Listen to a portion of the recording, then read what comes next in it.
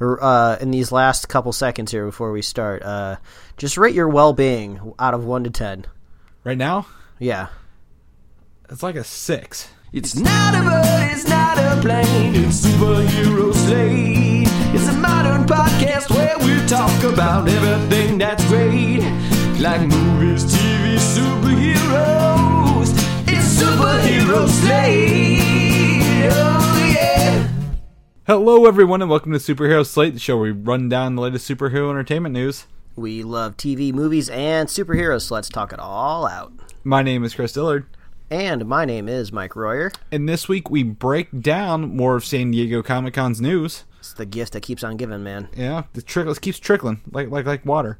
The fall TV lineup is starting to shape up for us a little bit. I'm looking forward to hearing about that. We're going to talk about some of the upcoming DC animated movies. People like those. I've heard. And more. Yeah, I have been barred from saying anything about Once Upon a Time in Hollywood. Yeah, he's done. Won't let him do it. I started typing it out in our show notes here, and Chris was just like, I'm going to kill you if you say anything about this movie. We normally probably wouldn't talk about it on this show, but usually tangential stuff lands up in our riff-raff section, so all I can say is I saw the movie. So maybe we'll talk about it next week. Yes, I plan on seeing it again. Like I was telling Mike, I had to work literally all day yesterday, from 8 a.m. to midnight.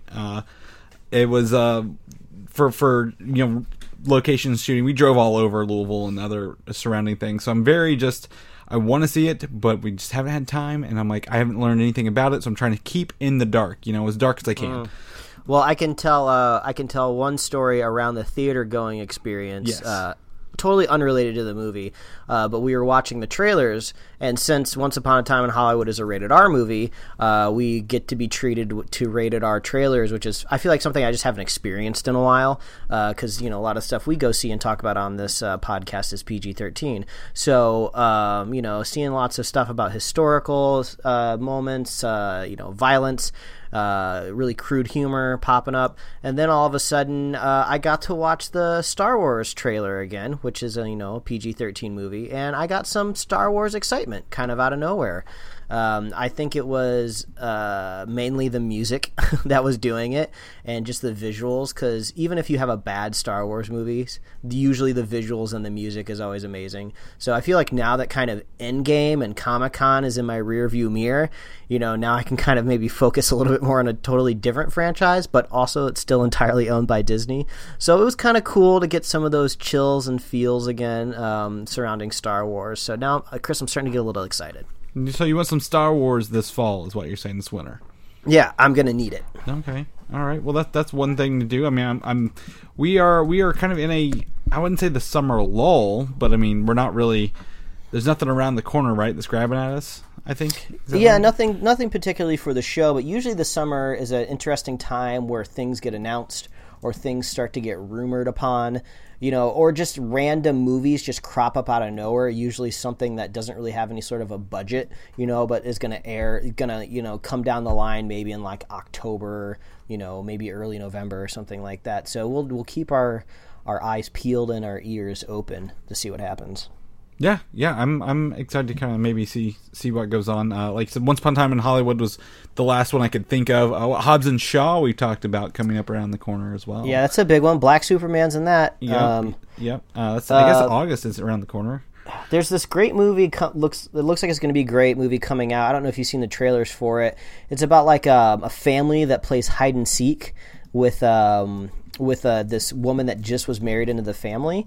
I'm trying to remember what it's called. I think it's called Ready or Not, maybe, or something like that. But it's like the trailer seems to be like this woman marries into like this family that has a long lineage of like owning like a bunch of board game properties, like the Parker Brothers or something like that. Isn't that a board game family? Yeah, probably. Yeah. Yeah. So when I guess when you marry into this family, the last thing you have to do is complete like this game ritual, and if you can survive the game, you can stay in the family. So she draws like this random hide and seek card, and she still doesn't know what's going on, but she finds out very quickly that she has to survive the entire night of the family trying to kill her. So she has to play like hide and seek. It looks really fun, really campy. So that's something to look forward to. And then also like Tom Hanks is going to make us all cry as Mr. Rogers. I don't know when the release date for that movie is, but that looks sad and fun. Yeah. What else was it? The Good Boys you told me about is coming out this fall. Oh yeah, another. It looks like another crude humor. Like a super bad one of those humor movies. No, one of those comedies. I also saw the film that I saw earlier this year that was great. Booksmart is getting a re-release, so I don't know exactly what that entails. If they're maybe just putting more marketing dollars behind it to see if it can get a midsummer audience. But go see Booksmart. It's supposed to be re-releasing, I think, like this weekend or last weekend or next weekend or something. So if it didn't come to your local theater, it might be there now. It's so funny. You got to go check out Booksmart. It's so good. It's so much better than Stuber. Don't go see Stuber. Yeah. Even though we love Kumail, skip that one. Go see Booksmart. Yeah, that's what I've been saying. But it's just one of those things that hit or miss this summer. I mean, I'm personally excited because I was telling Mike this. This is the 40th anniversary of the original Muppet movie, and this is one of those Fathom events where you get to go watch an older movie. They re-release it or something like that. So I get one of those, and then in August, I just was able to get tickets with one of my friends, Jeremy. We're going to go see the Apocalypse Now Final Cut. If you've never watched Apocalypse Now, it's coming out in theaters. I think it debuted at Tribeca this year with from Francis Ford Coppola. So is this just what happens? The older we get, the more attractive these Fathom events are. Yeah. Because just a few years ago, I was like, "Who the hell watches these? Who goes to these Fathom events? Who's going to the movies in like the middle of the week?" But I guess we're getting our answer. The older we get, the more attractive they are. Yeah, I know. And Tuesdays, cheap ticket days. That's a plus, maybe, hopefully. Yeah. But well, Chris, before we got on the mic, I was saying that your broccoli has not been steamed in a while. Mm-hmm. I feel like nothing out there in the pop culture world, or at least the zeitgeist, has just been making you mad or upset. And that kind of makes me more upset because someone's got to get mad. I need somebody else to complain alongside me. So just before we hopped on the horn here, I was wrapping up the Netflix Evangelion movie, if you will. It's not a Netflix movie, but it's on Netflix.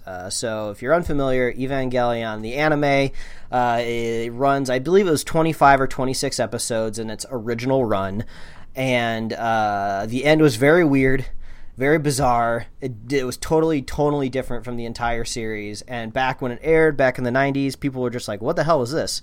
So then the creator decided to basically redo the ending and turn it into like a movie, or maybe it was just 2 long episodes that was stitched into a movie. I'm not exactly sure what they do over there in Japan when they're redoing their endings of their animes. I don't really understand it.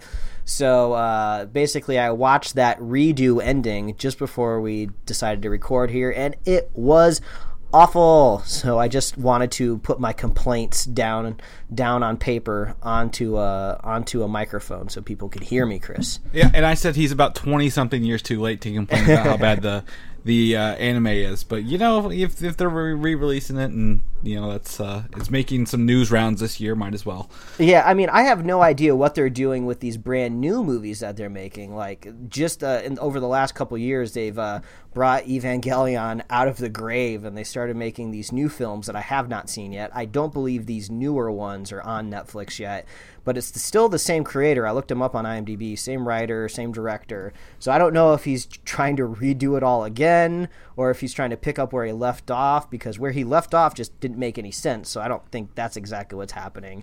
So I don't know if he's just re-envisioning these characters all over again, but wow. The ending of both series of Evangelion feels like a dude who was really high in college and decided to get out a pad of paper and just like, oh, this stuff will all be cool, right? I was just trying to make sense of it all. I was like, how am I even going to talk about this on the podcast? But like, Chris, you know what allegories are. You study films in college. You know, if you're looking at a like kind of a lighter allegory, you know, look at the film of like James Cameron's Avatar. You know, it's very forward, but it's not too heavy on you. It's basically like, don't mess with Mother Nature. You know, it's been there way longer than you, and you shouldn't feel like you can take advantage of it. If you go the totally hyper end of it, you can look at Darren Aronofsky's film Mother. I don't know if you've seen that, Chris, or not, but they go extremely literal with it, where like Jennifer Lawrence is like supposed to be Mother Nature in general, and these people storming the house are supposed to be like climate change and big oil. I don't know, it's very, very weird, but at least you know what you're getting into with Darren Aronofsky. So Evangelion is like the very beginning of the series. It seems like you're watching like a cool robot anime, then all of a sudden it gets very bizarre, and I hated it. So I'm just going to leave it at that. If anybody else has any other opinions about it, feel free to yell at me. You know where to find me. So, boo, thumbs down. I was literally in my apartment by my lonesome, booing to my TV. I disliked it that much. Are you a subs or a dubs person, Mike? And I know what the answer is. I just want to hear you say it. I feel like I'm walking into a trap. You're not. Here. You're not walking into a trap. I'm a dubs man myself. Okay, great. Well, there's a website called watchcartoononline.io, and they have all 3 of the rebuild of Evangelion movies English dubbed for you to watch. So if you wanted to go catch the 3 newer movies in dubs, you're more than welcome to. I mean, if the creator is taking the word rebuild as literal, I might go watch it, because this whole franchise and story does need to be put back together. It's just so weird.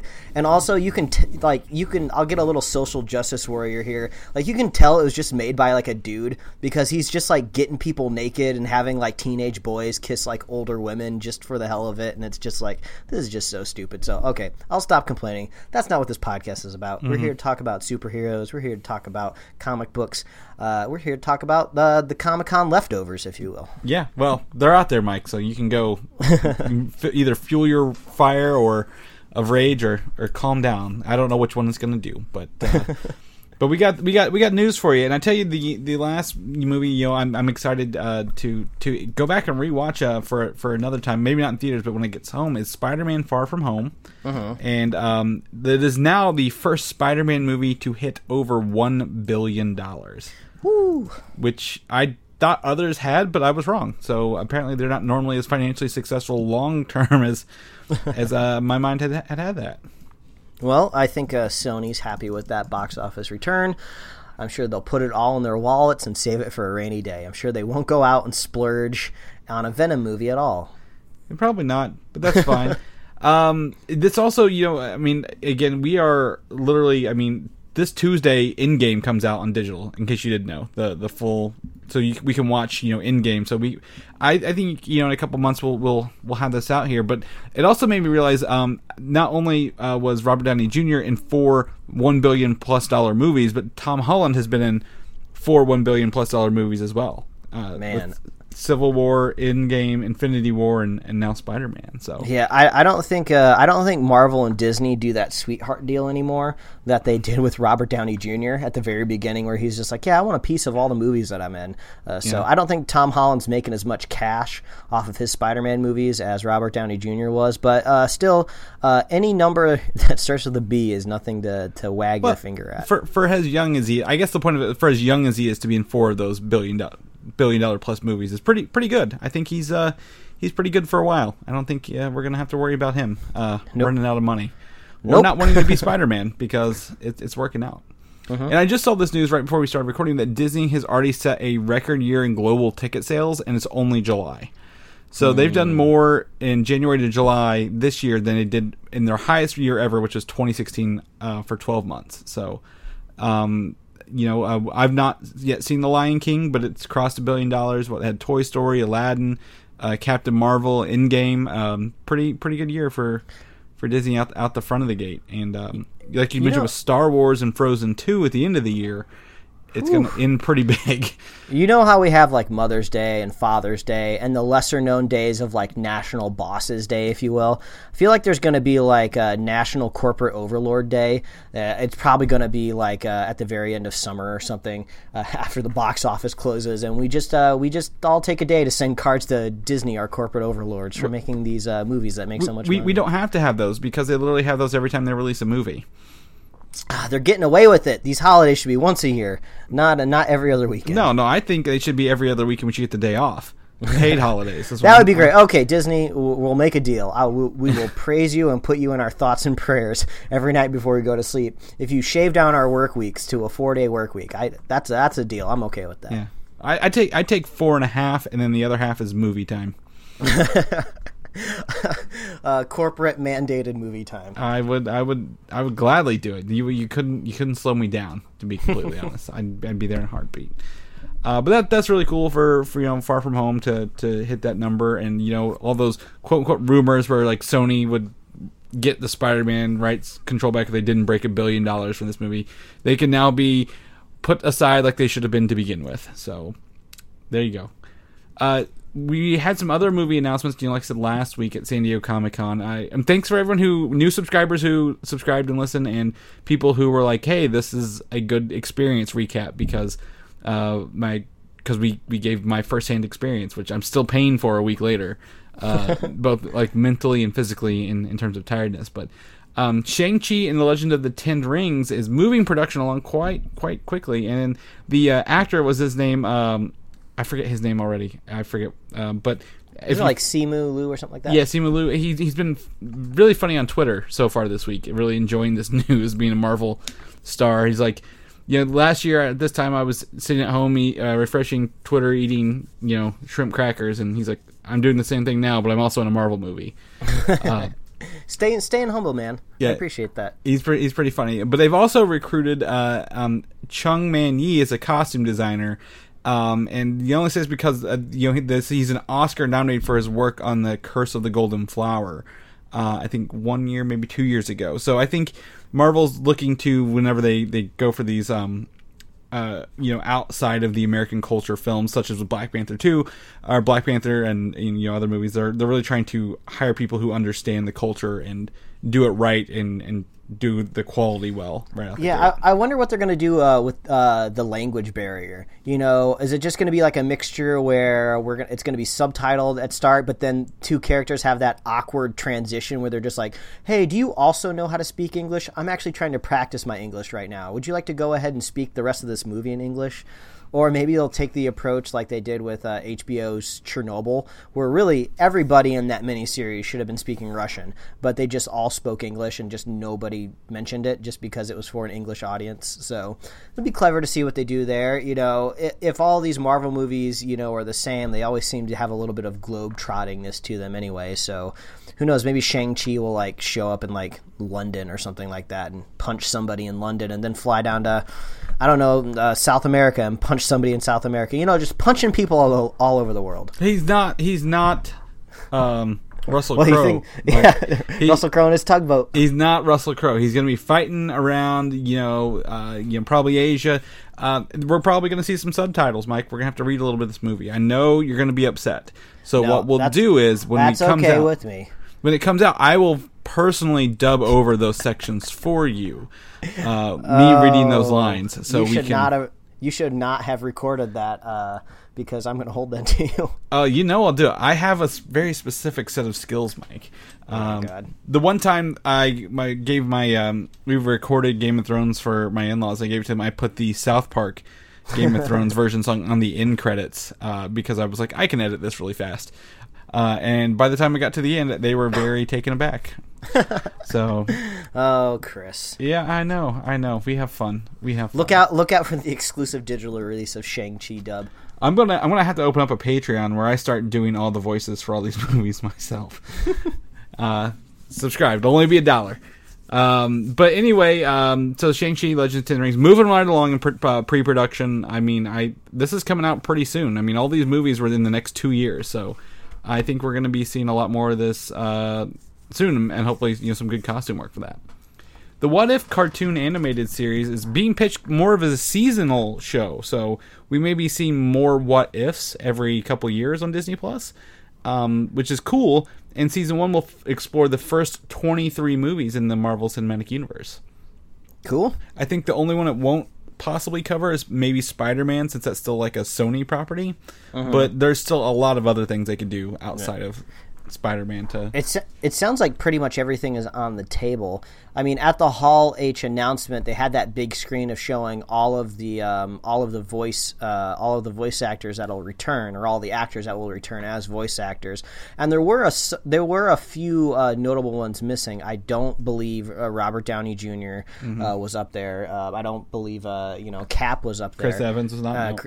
Yeah, so it makes me think, well, if they tell a story with Iron Man and Cap, are they going to just bring in replacement voices, or are they just not going to do those stories at all? I would hope that Iron Man and Captain America would still be on the table, and I would be okay with them hiring a different voice actor to do those voices, because the carryover is still really great with all the other talent that we're going to have. So I'm looking forward to seeing it. They could also be one of those things where they may want to save that right before it comes out as a last-minute announcement. Yeah, maybe that's possible. Be like, hey, we're doing Iron Man thing, and we got Robert Downey Jr. back at this. But also, they have so many people who voiced Iron Man to sound like Robert Downey Jr. in the past 10 years. They could easily be like, hey, you're the current Iron Man actor. Let's just. I mean, this sounds crazy, but we thought the idea of them like de-aging characters, or just Disney in general just recreating old actors, was crazy to begin with. But they have, deep fakes are starting to become very popular on the internet, and I know that's just for the visual, for the face, but there is also deep fakes out there for voices. Like, you can run just hours and hours and hours of somebody's voice into this algorithm, and then you can use it to speak whatever lines you want it to, and it's getting like creepily accurate. I wouldn't be surprised anymore if Disney could just ingest all of like Robert Downey Jr.'s voice and just make him say whatever they wanted him to say for a cartoon. Like, it does sound really crazy right now in like 1984-ish, but I mean, they already recreated dead actors, so who knows? Maybe they're going to be their big weird announcement. Well, I mean, I could also maybe even see less creepy like that. Maybe going with the guy who does Samurai Jack's approach. Was it Genndy Tartakovsky? Tartakovsky, and letting maybe reusing some dialogue from the movies, but then approaching the rest of the episode as a visual story of just sounds and explosions and rather than dialogue. I'm down with that idea also. So there's a lot of things. So it looks like they're going to be adding twists to these known stories, these known movies, to see how things turn out differently. And it looks like this, with these what ifs, like I said, the only thing would be like, I don't see these affecting the MCU as a whole, but knowing where this takes off in the timeline with the WandaVision and Doctor Strange and the Multiverse of Madness, this is after that saying, hey, maybe we see some alternate universes and meet the Watcher earlier in those movies, and then this is that result of like, hey, here's some other things we could show you afterwards. But if you dive into the logo of this show, High Resolution, they show some other known Marvel Comics properties. Most importantly, they show a zombified Captain America right there in the logo. There we go. Marvel Zombies. I have all the issues right behind me, actually, on trade form. So it's why I really enjoyed that universe. It's a whole different take on the zombie trope, I guess. Yeah, the one thing that I'm curious about with this What If series is, if an idea in the Marvel Universe becomes a what if story for Disney Plus, does that entirely remove it from the table of being an element further along down the line in the MCU? Now, it totally makes sense to me that Marvel Zombies is very high concept, very strange, very science fiction-y, just basically parody, if you will. That's not going to show up in the MCU proper. It just doesn't make any sense. It would be so weird if just for like one movie everyone turned into zombies, and then at the very end they were fine, and then just the MCU just continues to move on. So that makes sense. But like, what if they just did something a little bit more basic? Like, what if they were just like, what if Squirrel Girl was in the MCU or something like that? What if a squirrel could attack like a an Outrider or something like that. Does that mean Squirrel Girl will never appear in the MCU later down the line? I don't know. So I would assume that they're going to go very out there with all these ideas, because if it's a little too plausible or too believable, it seems like there could be a director or a writer along the line that be like, oh, well, I can't use that story anymore. It was in the What If. Well, I mean, I think the thing with the What If is it's like small variations, so they could change it up. They go like, well, this is like, a Squirrel Girl that's more of a mutant who looks more like a squirrel. Because it's animated, there's no rules. They can really go wild with all the animation, and be like, hey, well, this is how it looked in the What If, but we're just small changes, and this is what the reality of it is, I guess. So I don't think it takes it off the table completely, but if they go too realistic, that defeats the point of having the whole animation aspect of this. I mean, let's be obvious. We all want to see Ant-Man go up Thanos' shorts. That's what we're trying to see happen. I want to see Marvel have the courage to show it to us. So, I mean, that's gonna be if they want my $8 a month, they're gonna have to show Ant-Man do a little extra exploring. I don't think they're gonna have to show that to get your money, Mike. I think you're already sold. Damn it, Chris. But one of the other things in there is, if you look around on the logo here, they show an original Iron Man armor, which is like an older than a Mark I style armor. So maybe that Howard Stark maybe created an armor before Tony was born, and maybe that's another What If kind of property. Yeah, that would be cool. I mean, that could also possibly, depending on how long these episodes are and how many ideas that they want to explore, I could see that crossing over with this idea where they said, oh, what if Peggy Carter was actually got the super soldier serum? I could see those two things happening in the same episode. Yeah, you could be like a 1940s Avengers kind of thing. Yeah, exactly. And Thor could be there, because Thor's hundreds of thousands of years old, probably. So the Odin son is omnipresent. Yeah. So, or maybe it's Loki. I don't know. But there's What If has a ton of opportunities, ton of ideas, and like I said, being animated on there, I think it's going to be a fun little property, and hopefully, maybe it'll tie into the MCU at large more than we think it will already. So, because if it doesn't, I don't know why they put it up on the timeline last week. So. Excited to see what that does. Thor, Love and Thunder, the Thor 4 movie. I never thought we would get. I mean, to be honest, what other character got 4 movies, right? They have signed Natalie Portman up for this movie 6 months ago. It was not a recent addition to get her on, which she was always the biggest What If, because she was not in Ragnarok. They kind of treated her pretty rough in The Dark World, and I didn't think she'd ever want to come back, but apparently 6 months ago she met with Taika Waititi in a meeting and agreed to do it after that first meeting alone. Probably because Taika Waititi is probably a joy to be around, and anybody sitting in a room with him will probably just say yes, because he just seems extremely charismatic, and we're going to be talking about Taika a little bit later in the show too. So if I was in a room with Taika Waititi and he was just like, hey, you want to be in my movie? I'll be like, yeah, I'll do it. I'll pay you. How much money do you want out of my wallet to let me do this? Yeah, you have a lovely New Zealand accent. I'll do whatever you say. Yeah, but also, I think that also leads to why she recorded lines, 1 or 2 lines for the in-game, and that that was done over 6 months ago, or around 6 months ago. So that probably ties into her working on all this stuff. Like, hey, do these lines for us real fast. So that's cool. I'm excited to see this Jane Foster version of Thor. Maybe see where it comes around. How does she get to be worthy? Will Beta Ray Bill show up and get the other hammer? I don't know. Will Thor end up with the Asgardians of the Galaxy in Phase 5? Are you reading like the Next Time On episode script in your lap right now? What will happen? Them Duke boys are at it again, Mike. Stay tuned for next time.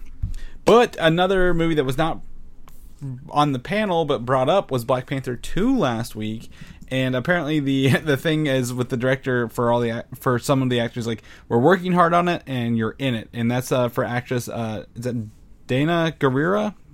Sure. She's in Walking Dead, Michonne. She plays Okoye in Infinity War Endgame, Black Panther. She's apparently going to be in it, so not really surprised there, but like not her just knowing that she's in it and like they're working on it. It's about all they can say for the time being. Yeah, I think the two things that I'm looking for coming out of Black Panther news is What's it going to be about? I think is going to be a big point. Like, who's the villain going to be? That's the big question that we need answered for the next film. And then also, are any of the characters from Black Panther going to splinter off into any other movies? Because it might be a few years before we get another Black Panther movie, but it doesn't mean that these characters couldn't pop up either in a limited series or in one of the movies. So I'll be looking out for that. I want to see what happens there. Yeah, as we saw at the end of Black Panther 1, which was literally the last movie before everything went to hell in the two Avengers movies, it's like they opened up their borders to the world. They said, hey, we exist.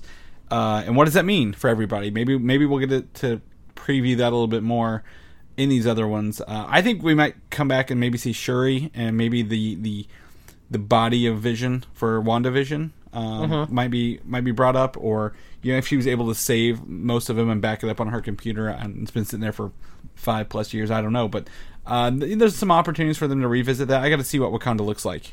I'm going to make a prediction that if Vision is indeed backed up on a hard drive, I think he's going to be backed up on a comically small flash drive, and it's going to be like one of those gimmicky ones. You know how like Staples has those little flash drives that are shaped like Iron Man and Captain America? Or something I like tried that. to get you to buy them. Remember? Yeah, there's no reason that those things couldn't exist in their world. So I think the Vision is backed up on like a little Tony Stark flash drive, or it's very hastily written in Sharpie V510N. So it looks like Vision, but it's not. It's just like, what are you doing here? So, there's some opportunities for us to revisit Wakanda in the future. Because, like, that's going to be the biggest question. Like, who ruled them for 5 years when half the people were gone? And then when the Black Panther shows up, like, oh, yeah, he's back in charge again. Like, that's not going to disrupt something, okay? You know what it's actually going to be? Vision is going to be backed up to the cloud, but no one remembers the password. Mm-hmm. So, like, we've tried too many failed attempts. We only have one more shot left, and no one can remember what the password is. And then T'Challa comes back, and he's just like, I remember what it was, and the password was password all along. Mm. And he was just like, hey, I might run a kingdom, but it doesn't mean I'm an IT person. I'm going for the easiest password every time. That's a Spaceballs joke. Because he's like, that's the kind of password he would have in his luggage. Well, he's a cultured man. I'm sure they got a movie theater in Wakanda. It's got to be some sort of, if Shuri did it, it's some sort of meme. It's like, what are those? But with like 3 O's in those is the password. Vision must be backed up on a meme somewhere. Yeah. He's on Tumblr. Well, have you ever come across those like deep fried memes? They just always look like they're just like pulled apart JPEGs. And that's probably where he's probably encoded on all the world's deep fried memes, and Shuri just needs to put them all together, and it creates a weird QR code or something. Oh yeah, he's what's that Google program where they put it over the image and it like isn't it something Mind or Dream Mind? Or... Yeah, like Dreamscape or something like Mindscape, something like that. That's what it is. That's exactly what it is. Or maybe he's the Face app and he's making all the people look old these days. Oh god. Vision has installed himself into the App Store, and he just really wants you to rate him 5 stars. Yeah, he's like, I'm old and gray, and buddy, now you're all going to be old and gray. So, but anyway, Black Panther 2. We're going to get Okoye back. So next month, August, is D23, and we've talked about D23 kind of maybe taking the place of Comic-Con every year, whatever, but D23 is every other year. So Marvel Studios will still go to D23 next month and have a sneak peek at upcoming projects, Mike. That includes exclusive footage, special guest appearances, and more in a 2-hour panel. Oh, well, that gives them 30, 40 minutes extra compared to what they have in Hall H. And we weren't there personally in Hall H, but I don't think, correct me if I'm wrong, there weren't any exclusives, actually, for really being in that hall on Saturday. Black Widow footage. That has not leaked yet. Yeah, and I haven't heard any descriptions about what it was either. Yeah, it's out there. I'm trying to find a leak, but I think that they'll show the exact same footage at D23. Is my guess. And well, since I think Falcon and the Winter Soldier is like the first up the Disney Plus streaming service, there'll probably be a little bit of that. Maybe there'll be concept art for this What If series, because concept art, that's very easy to show, and like every animated series, has some sort of exploration period for what will these characters look like. So I have a feeling they'll just like take their time, because it seemed like it was definitely a roller coaster ride in Hall H, where like every couple minutes there was just a brand new announcement. It seems like Kevin Feige maybe will like, you know, spin a chair around and sit backwards on it like a cool teacher, and then maybe also spin his hat around concurrently and be like, hey guys, guess what? We're going to show you some stuff today. Hello, fellow nerds. Yeah. Hey, fellow kids. But, yeah, I mean, well, 2 hours is August 24th, 2 hours of stuff. You know, I think they're going to probably, like, I think Eternals will get footage, because that's almost coming up on a year away. It's it's over a year away. But, like, they're going to maybe show some costume. Like, they're already filming this, I know, and there's, like, some really, like, sketchy-looking photos from, like, London. But, like, what do they look like in their costumes, Mike? I think that's what they're going to show there. And I'm going to be refreshing my browser, like, every couple seconds to hopefully get those leaks from this, because it's easier to leak out of D23 than it is from San Diego, believe it or not. Yeah. Well, I mean, I'm basically going off of the last time that Marvel kind of did one of these panels specifically for one of their movies or shows, and I remember them showing like concept art for Captain Marvel a while back. So I'm just thinking we got to get some sort of concept art out of one of these movies. I don't know what exactly it's going to be.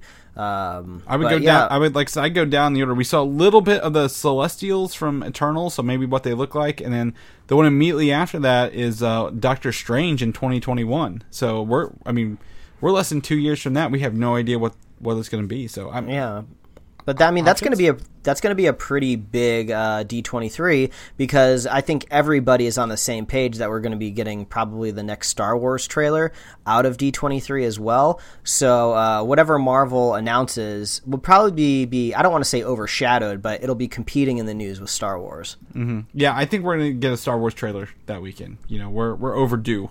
Don't you think we're overdue for one? Because I do. Mike needs his Star Wars hype again. He's on a drought.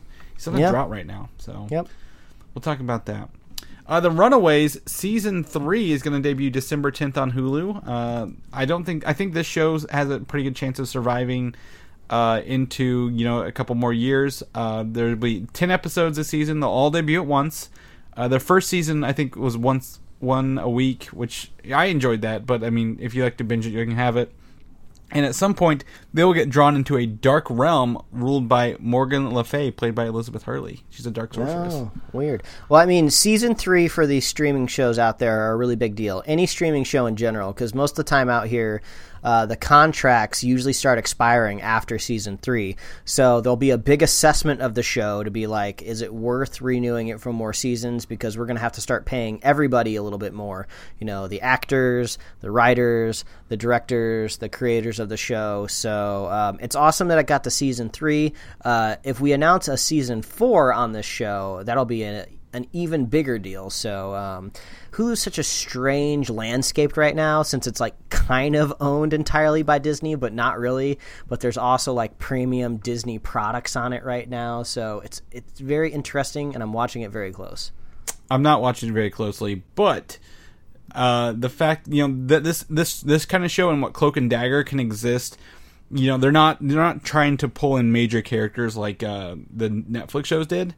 So I think, you know, we have an opportunity for them to see a couple more seasons without affecting things on a whole, because no one knows who the Runaways are. They're not main level characters. So I think they have a little bit of a chance. But it's cool that they're, you know, getting some.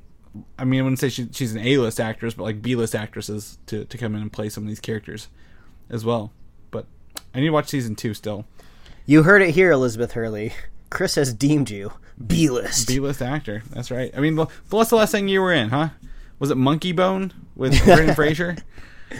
Austin Powers? What a classic, Monkey Bone. Yeah.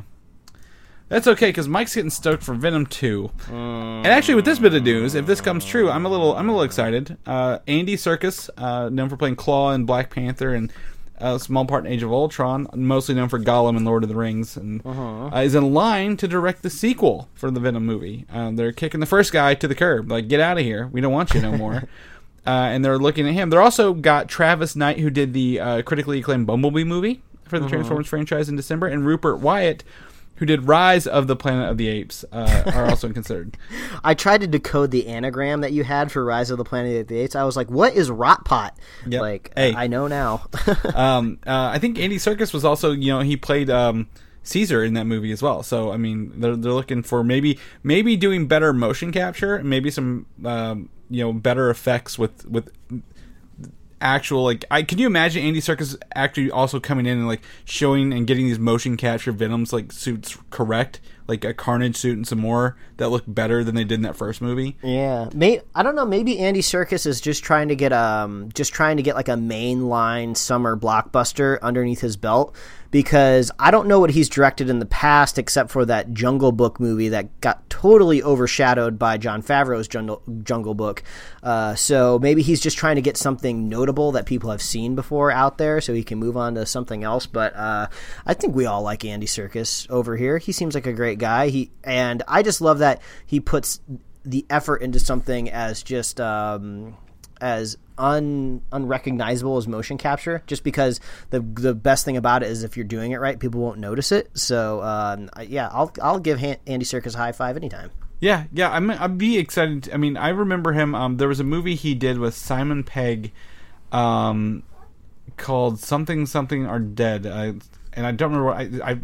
I'm horrible at this right now, but he was really good, like, as an actor in that movie. And I don't know what he's done director wise, but I would love to see what maybe he can do with this and bring that motion capture and CG prowess to something that could benefit from that a little bit more. So it looks like this. Are you talking about this movie called Burke and Hare? Burkehare, 2010, Andy Serkis, Simon Pegg. Yes, like that would be it. It's a really funny. It's a really funny movie. He was just an actor in it, but like that was a really funny movie about like these medical people need cadavers, so they go get dead people, but they end up running out of dead bodies, so they end up having to kill people, and they both don't dig it. They're like, we don't want to kill people, but we need to like keep this business going. So I hate it when that happens. Yeah, it's awful. But if you get a chance, I would recommend Burke and Hare to people. I thought it was Rosenstein and Gildenhertz Are Dead was the other movie, but that's some other actors. But Burke and Hare, really enjoyed that myself. We're going to switch gears over to Batman. We've not heard a lot of the Batman news lately, but they have hired Greg Fraser, who is a well-known cinematographer in the world of movies, but his biggest one probably for people listening to the show was Rogue One, to film this movie. And it was like one of those little official announcements that you have. So do you think by them hiring, someone who's worked on these larger movies, they plan on giving it a cinematic approach? Because, as much as I think Rogue One, it doesn't suit me, I do think it's a beautiful movie overall. I mean, I still feel like I'm in the waiting room right now for the Batman. Like, just how we were in the waiting room for an extremely long time for Gambit. Obviously, Batman's on a totally different level here, so I have more expectations of being seen by the Doctor, if you will. So I'm just waiting for Batman to get off the ground and start running. It's good that they're starting to hire people. That gets me a little bit more excited. But we've seen movies like The Flash get entire directors that just drop out. So several times. But I mean, Rogue One looked good. I mean, and for the most part, I enjoyed the movie. It was entertaining. So, but the cinematographer doesn't really have a whole lot to do with the story. But yeah, I thought Rogue One looked just fine. So if he wants to tackle Batman, just go ahead. Yeah, I'm okay with it. I just did a quick wiki on this guy. He also did Zero Dark 30, where he was nominated for Best That's a good movie. Cinematography. I like that movie. Yeah, and he also is actually doing one of the episodes on The Mandalorian, which I'm very excited to see more of, Mike, which maybe D23. So, yeah. But yeah, so, it's always a slow week when we have to talk about cinematographers, but anything about the movie actually getting people on board is news, especially when it's been gestating that long. DC Animation dropped some shows kind of in passing, or not shows, movies they're working on at San Diego Comic-Con, including Superman Red Sun. Are you familiar with this story? Yeah, I've read it. I own it. It's a fun story. It's basically a what if you will. What if Superman landed in Russia instead of America? Yep. And they're also doing Justice League Dark: The Apocalypse War, which I heard was a fantastic comic book series as well. And then lastly, Superman Man of Tomorrow. So it looks like they're really turning their eye to Superman movies rather than mostly all these Batman movies that have been coming out lately. Do you think these are going to be on the Warner Brothers app or the just DC Universe? I don't know, both. Who cares? I always try to figure out the calculus of the executives at the top of Warner Brothers, trying to figure out what characters are allowed to be used when. It seems to be a little bit more strict when it comes to the live action stuff. Like, okay, go ahead and use Deadshot all you want, but no, you can only do like a slight audio reference to Harley Quinn. And like, no, Batman can't be in any of your shows. But okay, he can be in a little bit of your shows, but not really. And he's got to be a kid if you want to do a whole show about Batman. So you never really know exactly what's going to be going. But at least on the DC animated realm, it seems like they can do whatever the hell they want. So I guess if you want a little reprieve from all those restrictions, go check out an animated movie. Yeah, it seems like also, I mean, despite their quality being hit or miss, I don't know if you've read any of the reaction to the Batman Hush movie that just came out. No, what is it? So people, the original comic book written by Jeff Loeb, and I forget who did the art, but it was it's a beautiful comic book, right? Like very done well. Well, they kind of adapted maybe more of the Bruce Timm style artwork for the movie version of Hush, and they changed the story completely. Oh, God. So why? I don't know. No one really knows, because the original story worked out great. You could have done the same thing here. So it's actually less of a retelling than just a conversion to almost like a new story in and of itself. So some people are on the fence, like, yeah, great, they didn't do the same thing again that was predictable. But other people are like, well, that first one's so good, why would you change it in any way, shape, or form? But at least if I would give DC anything in terms of consistency, they're animated. You can always count on them to put out an animated movie about every 3 months. Whether you like it or not, whether it's Batman Ninja or Batman and Harley Quinn Adventures or whatever, they're very consistent with their movies, Mike. So whatever it takes, they'll put one out. But yeah, Batman Hush. I don't know if I'm going to watch it, but well, I'll let you know. One of the big promotions at San Diego Comic-Con was the Watchmen show for HBO. One of our hotel cards randomly was a Watchmen card with a QR code. And it was randomly that little QR thing was randomly all over the town. But HBO has confirmed that Watchmen will get an October release date, and there are 9 episodes in the first season. Oh, I mean, that's a pretty solid episode order. It seems to be in line with HBO in general. I mean, we just finished watching season 2 of Barry, which is, if you haven't checked out Barry yet on HBO and you still have your HBO subscription, you haven't canceled it after Game of Thrones, go watch Barry. It is so good. But Barry was 8 episodes, so 9 episodes for Watchmen, which I'm sure is going to have way more special effects in it. So I'm down for that. I'm down to clown. Yeah, and Watchmen has a little bit more of a, I guess, clout than Barry does, because everyone's like, oh yeah, Watchmen, that awesome book written back in the 80s, or that movie that some people enjoyed in the mid-2000s. I actually have a show recommendation for you on Amazon, Mike, if you have Amazon Video. Oh, yeah, I got it. Lay it on me. Called Patriot. Patriot. You know, I've heard about it, but what's it about? So I was recommending from these guys I was working with this weekend. It's a comedy drama about a guy who like he doesn't have like the skills or the access to get into like this war part of Iraq area, and he has to figure out how to get there with his limited abilities. I guess more like what was the show with John Krasinski? Was it Jack Ryan? Oh, Jack Ryan. Yeah. Yeah, it's like that, but like more of a comedy-based version of that, where like he doesn't have all those skill sets. So, weird. Okay. Someone said it's the best show on Amazon right now, and from people who absorb all this content, I'm like, well, now I might have to check it out. Oh, all right, Patriot. And The Boys is on Amazon too. I've not got to step into that show yet. Yeah, that just came out this weekend. So yeah. There's as we always say every week, there's not enough time, too much to watch. Yeah, and they put 3 episodes of The Boys out, all first 3, not just the first one. So if you want to check. I figured they all dumped it once. I didn't realize they were going to be doing a piecemeal on Amazon. Maybe I'm wrong. Interesting. Maybe I'm wrong. Now you got to make me look this up, because I don't know, because now I'm like, well, maybe they did. Nope, maybe it is all 8 episodes. Says July 26th. So I was wrong. I just saw 3 whenever I looked. I thought that was it. So There you go. Spin your rotating chalkboards around to the column where you have Chris was wrong and Mike was wrong columns, and please add a tick to Chris's side. I desperately need to balance this out. I was wrong, but see, the difference is I admit it, so I get like half a mark. God damn it, Chris. Yeah, I know. We talked about Netflix buying up shows, doing the big Sandman adaptation, and how they saved a very loosely connected sister series, mostly in the company called Lucifer, several years ago. And Netflix has increased their season 5 episode order, the final season, from 10 to 16. They had reduced it down from like 13 to 10, and now they're back up to 16 before production kicked off. That is very shocking, like that they would increase the episode order. It makes me think that there's something personally involved there, like the executive that kind of has the strings attached to this show.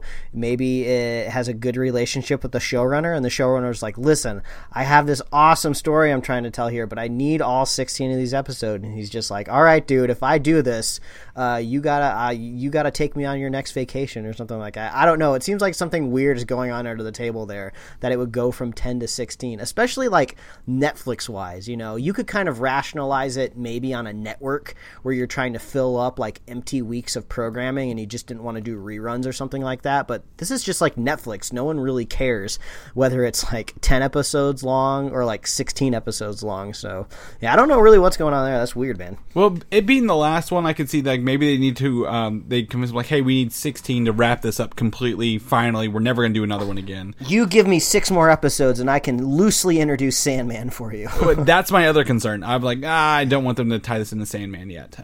But maybe they will, but they haven't said anything about that yet. But with production not commencing, it's better than them being in the middle of filming, like, oh, we need to make 6 more episodes right now. Because that's when trouble happens. Is when they do that in the middle. That, as we can tell from Swamp Thing, when they reduced it from 13 to 10 and then said no more, you guys suck. So, whatever. Did you see the trailer for Zombieland Double Tap? I did. I got to see it on my computer and at the movies last night. My dad sent me this trailer this week. That's how excited he is for this. Oh, it's a dad trailer. Yeah. I don't know what to think of this movie yet. I'm like, okay, they have the same actors, the same energy, chemistry between everybody to begin with. Looks like they're adding a lot of extra characters, like the ditzy blonde girl who they pick up, the hippie guy who has weed with him. He's and then was it Luke Wilson and the guy from the Verizon commercials, Silicon Valley, Thomas Middleditch. Yeah, as like the doppelgangers of the main guys. So like this trailer's kind of all over the place in terms of like maybe this is more slapstick than Road Trip. It was weird because it's been a long time since I've seen the first Zombieland, and that movie came out I would say while the zombie genre was blowing up, so it came out appropriately and it did really well.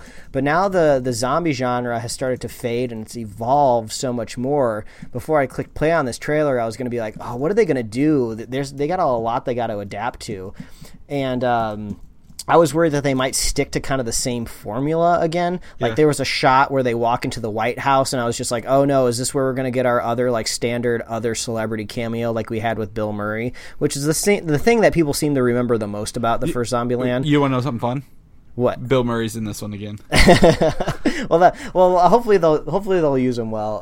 I mean, he's aged a lot since the other Zombieland movie, so his corpse, changing, because he was bit, right? He was like turned into a zombie, I think, in the first movie. Yeah, he wasn't bit. He was shot, and I don't know if he came back or not from that because he was pretending to be a zombie. Oh yeah, maybe after he got shot, maybe he got bit or something like that. I don't remember.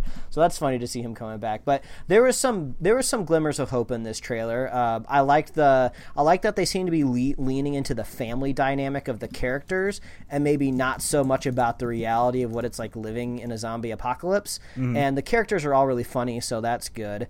And there was this one scene where it looks like a zombie gets like kicked off of a tour bus and then gets shot while it's falling, or maybe it gets shot off of a tour bus and then it lands and kind of folds in half.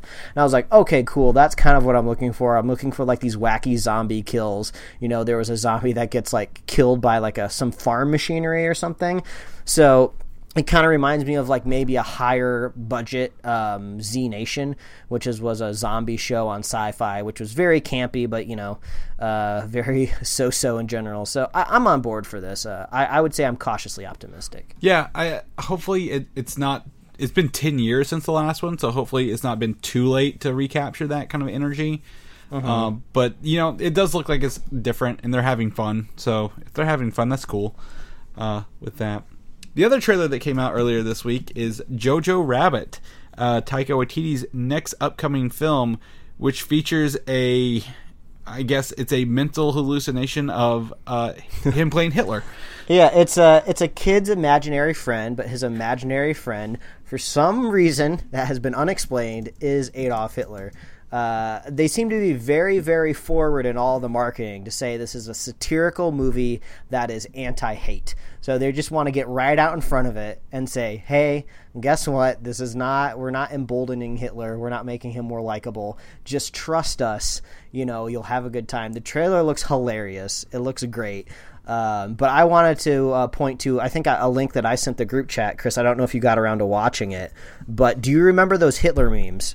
A few years back, it was like this, where he's yelling from those old movies. Yeah, and he's like in like a bunker, and people put in their own subtitles for it. So Hitler has been angry about a multitude of different things because it's like one of the earliest memes out there in the world, where Hitler's mad because somebody like overcooked his food, or Hitler's mad for any other many reasons. But I thought this was funny marketing because it was along the lines of talking about like, sir, they're making a movie about you. He's like, okay, but sorry to tell you, but this Polynesian Jew is going to be playing you, and he gets very, very mad. And I learned then Taika Waititi was Jewish. I had no idea he was Jewish. So I think you can, if a Jewish filmmaker is taking on this subject matter, I think we're in good hands here, and it looks really funny. Well, what's great is that tweet you did send. I did watch it. It is from the Jojo Rabbit actual Twitter feed. It's not. Yeah. The meme is from them, not someone who made this. Yeah, which is great viral marketing to just know, because usually you would think if a corporation. When a corporation or a corporate entity tries to make a meme, it's almost always bad because it's always overthought. I feel like putting a meme through like a boardroom meeting is not a way to make a meme. You just have to give it to one person and cross your fingers that they don't fuck it up. So somehow they were able to achieve this, and it was really, really funny. So yeah, even Ryan Reynolds is the highest comment on that as well, saying, "Oh my god!" So I mean, it's really funny. Like This is really good, and when if you go look it up, you can say there's Sam Rockwell in it and Scarlett Johansson, and then I think Rebel Wilson at one point was in one of the shots. Yeah, I'm kind of getting a little bit of what's the auteur filmmaker? He made like Isle. It looks like Dogs. Wes Anderson film when you look at it. It feels a little Wes Anderson-esque. I think it may be because just Sam Rockwell is like one of the first celebrities you see in it, and Sam Rockwell's in all of his movies. So, and Taika Waititi was in one of his movies too. Well, even the color and like the Boy Scout style and the music lends itself very heavily to. There was that the Anderson film where the two kids ran away from camp. It looks very much like that. Yeah. What was that called? Moonrise Kingdom. Moonrise Kingdom, that's right. So it very much lends itself into that. But this, I mean, it looks bonkers a little bit, but also looks like it could have a heartwarming story. Because Waititi's movies was the last one you watched with the kid from Deadpool 2. Hunt for the Wilder Yeah, People. it's about kids, figuring out what the world's really about. So, yeah, very interesting. Very interesting to see this. And that Marvel is like, or Disney's like, you can be Hitler in your next movie. And keep making more Thor movies for us. That's really fun. For those of you clamoring for your Mad Max sequels, 2 more sequels to Fury Road and a Furiosa spinoff are still in the works from George Miller. Apparently, this slowed down because he had a lawsuit with Warner Brothers. And then after Warner Brothers was kind of bought by AT&T and became Warner Media, they've a lot of it settled down and they found a working solution for this. So, Chris, I've just lost a little faith in society right now because I was trying to Google how old is George Miller. He's old. Because I know he's old, and I thought it was just an achievement for him to get Fury Road out of him. Just to show you, even when a director gets old, he still has the chops to make something really, really great. And I was just like, oh, we're really stretching this man out if he's going to do 2 more movies plus like another spinoff. So I Googled George Miller age, and I got a YouTube celebrity as the first result instead, who is named Joji. And I've actually seen him before out there in the YouTube space. Not somebody that I subscribe to, but I was like, Google, why are you showing me Joji? His name has J's in it. There's no G's anywhere. And when I go, Chris, I'm just upset. That's all I have to say. Wow. But George Miller, director, what a tangent. Parentheses, born in 1945. So he is 74 years old.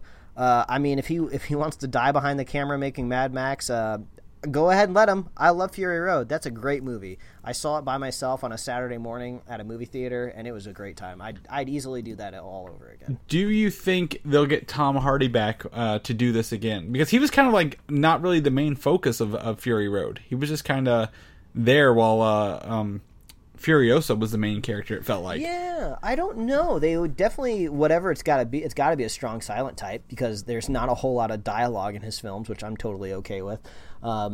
I don't know, maybe he kind of takes this like kind of cool anthology approach to where maybe the Max character, if you will, is a different actor in all of his films. That'd be kind of cool. Mm-hmm. I mean, it's just really, I mean, the thing about that movie is, it made a lot of money. I think it won some awards as well.